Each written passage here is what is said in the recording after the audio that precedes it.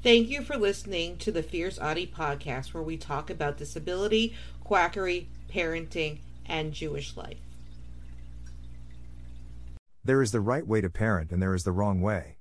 Making the child scared of you is not the way to parent.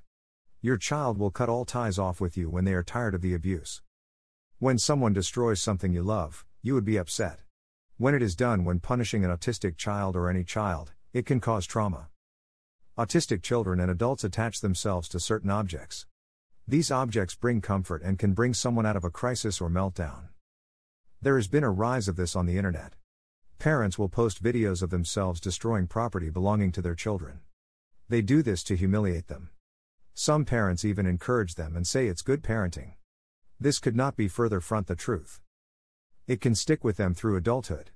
Let me bring you back to the 1990s.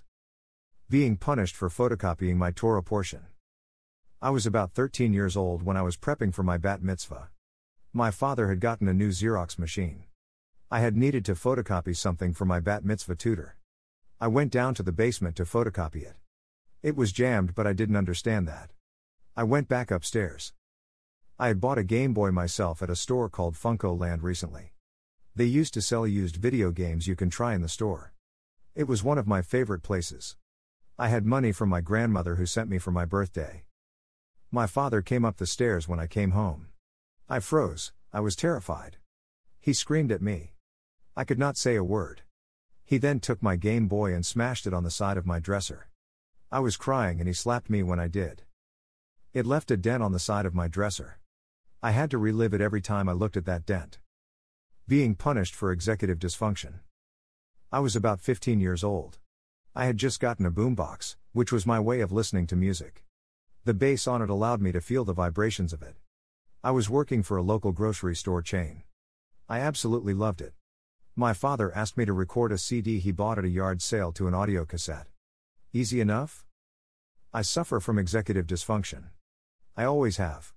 We did not know back then that I am autistic, but we definitely knew I had ADHD. I went to go do it and then I got distracted and did something else. We all know how it goes. One day he decided that he waited long enough. He takes my boombox that I paid for at the job I worked at. He threw it on the ground over and over again. It smashed into tiny little pieces. As he smashed it, he was screaming at me. He didn't hit me this time. I was thankful. I loved that thing. It was a big part of my life, since I did not have many friends. He screamed at me to clean up the big mess he made. If you cannot remember, it must not be important is all he kept repeating. I was a teenager, but that is a very ableist statement. As most of you know, I was not supported growing up. I was counting down the days until I could leave home. How these events affected me. I had nightmares about these two events for years. The second event, I had buried into my subconscious for a long time.